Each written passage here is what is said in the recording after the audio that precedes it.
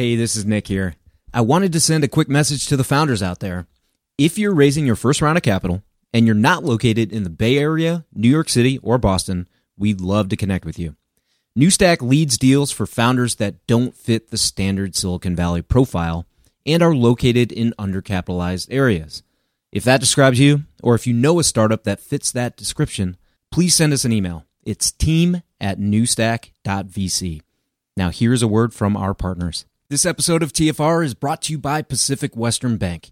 Pacific Western is the leading provider of venture debt and banking services to startups, growth stage companies, and their investors. Go to pacwest.com to learn more. Welcome to the podcast about investing in startups, where existing investors can learn how to get the best deal possible, and those that have never before invested in startups can learn the keys to success from the venture experts. Your host is Nick Moran, and this is The Full Ratchet. Welcome back to TFR. On this installment of Investor Stories, the experts discuss a startup that failed and the key reasons why. Here's a segment called Mortems.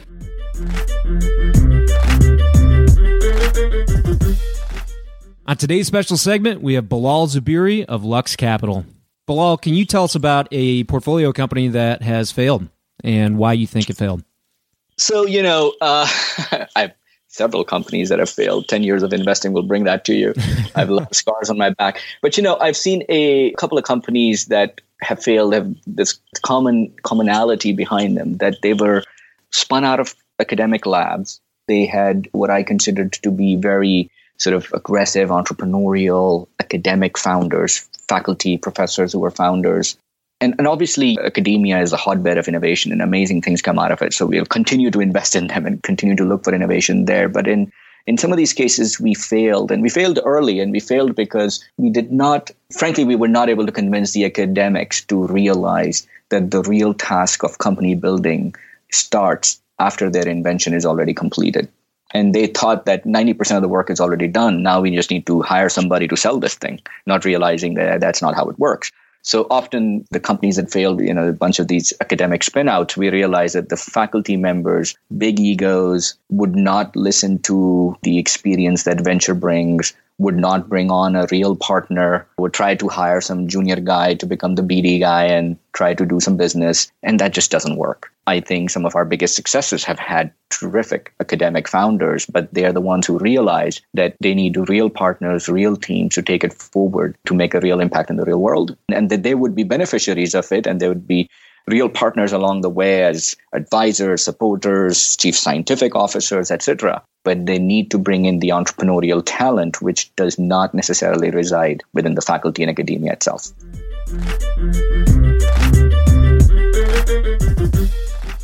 On today's special segment, we have Ramanujem. Madhavan, can you tell us about a failed innovation and why it failed? Yeah, absolutely. I think there's probably a long list. I'm just trying to see which one I would pick. Yeah, I would probably, the recent innovation failure that was probably in the news, which was kind of fascinating, was the Juicero case where, there's a product that is supposed to actually help you with coming up with the perfect juice. And I don't know if you saw this whole Bloomberg video, which actually showed that, people could make the same juice with just squeezing the packs with their bare hands and they didn't need this machine for $400.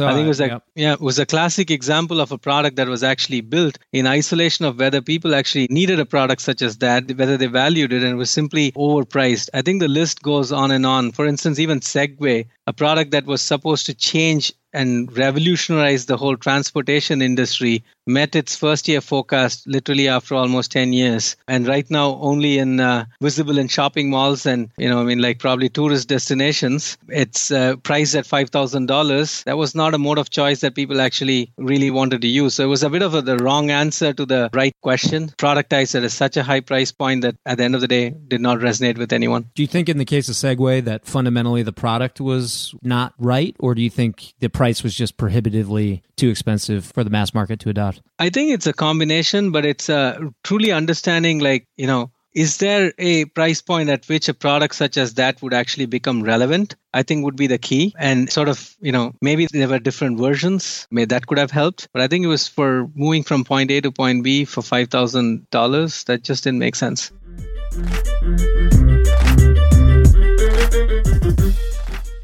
At this point, if you're a VC, you've heard of Carta. You've probably even accepted securities from a portfolio company on the platform.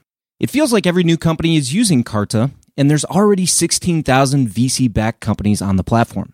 They also offer tools and services for VCs like fund administration. Carta has an army of fund accountants delivering high-quality service and dedicated teams of engineers, constantly improving the functionality of their user-friendly investor platform with in-app quarterly reporting, real-time fund metrics, LP portals, and more. It's also easy to switch from an existing fund administrator or to augment your in-house team with their service. Learn more about their services at carta.com/investors. And this episode of TFR is brought to you by Pacific Western Bank.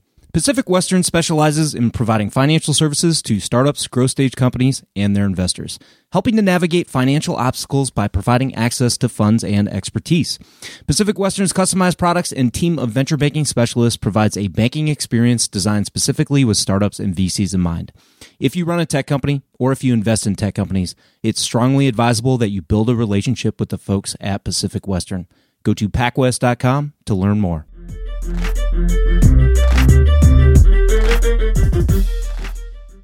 On today's special segment, we have Tim O'Reilly. Tim, can you tell us a story about a portfolio company that's failed and why it failed? Well, one interesting recently was Skyliner HQ. And the reason they failed was exactly that reason I talked about earlier, being too close to the center of the bullseye. They developed some interesting new features for AWS, and they were getting a lot of customer uptake. And then Amazon said, oh, very nice.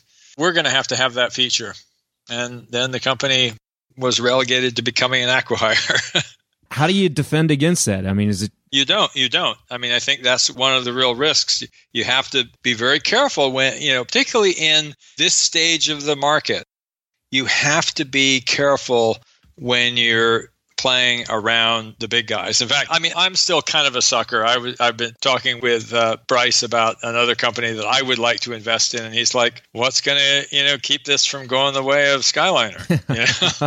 It's a great piece of technology. The people who are using it, including us, love it. It's really powerful, but it's dancing very close to the feet of an elephant. I worry about that with my own portfolio. Not with every tech company, but particularly with Amazon. It almost feels like if they want to do something, they can just build it. Well, the thing that's sort of rough there is I think that if they really want to preserve the ecosystem that's helping make them successful, when they're doing that build-buy decision, the short term might be, well, we can build that pretty easily. Why would we pay for it? The long-term consequence of that, though, is that literally the investment in new ideas is going to go somewhere else. I always think of Microsoft Bob as an example of what happens when the innovation no longer comes from outside, and because you've basically killed off all the opportunity, and so you're kind of like, well, we're so smart, we'll come up with interesting things. Remember Clippy, Sure. the talking paperclip? That's right. Come on.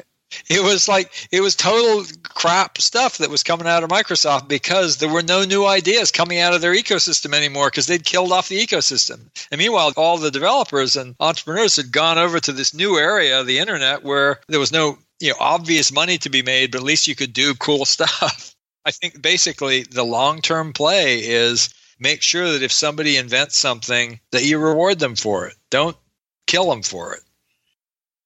Yeah, when you talk about the alpha geeks, as you mentioned before, are you talking about these ecosystems and these communities of sort of new original thinkers that are emerging, whether it be the open source movement or the maker movement or otherwise, and getting in bed, taking embedded with them and taking a fresh eyes look at what they're doing and seeing where the opportunities are at? Yeah. Well, I mean, right now, I think some of the interesting things I see, certainly in biotech, there's a huge amount that's happening. This new field that some people are calling neurotech, basically, understanding how the brain works, and not neuroscience, but neurotech, how we actually, doing things, companies like Control Labs, which is basically, creating brain-machine interfaces, for computers using muscle signals, or what Brian Johnson is doing with Kernel much more aggressively, what Elon Musk is doing with Neuralink. That's all fascinating alpha geekish stuff. And of course, I think space is another one of those, and transportation in general, another one of those alpha geek areas right now. Love it. And there's also just stuff. My son-in-law is an engineer, Saul Griffith, has a company called Other Lab, which is kind of a really interesting story also for entrepreneurs who are looking for alternate ways to build a business. Now, it's actually a little more challenging right now in the current political climate, but where they're trying to cut budgets. But, Saul basically has built companies using funding from National Science Foundation, DARPA. He basically develops deep technology, and mostly in energy-related areas. And then once it's developed, they spin it up into an operating company. Then they go out for money. So they're getting all this non-dilutive money to do fundamental research. So they, in things like they've got one company called Sunfolding, which is, how to use pneumatics to control solar arrays, industrial solar arrays. They've got another one called Volute, which is, how to use microtubules to make natural gas tanks that can fit any arbitrary shape rather than being big cylinders.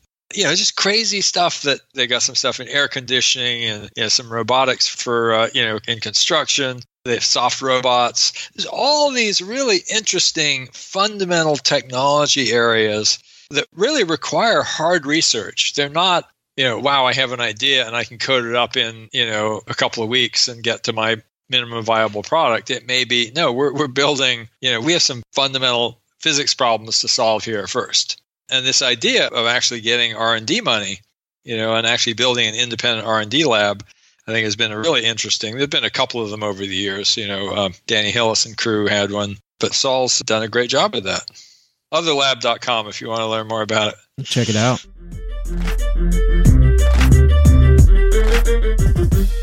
That will conclude this installment of Investor Stories. If you're enjoying the program and would like to see it continue, take a moment and leave a 5-star review in iTunes. Also, if you'd like updates on new content from TFR, as well as the top 10 VC articles every week, go to fullratchet.net and sign up for the newsletter.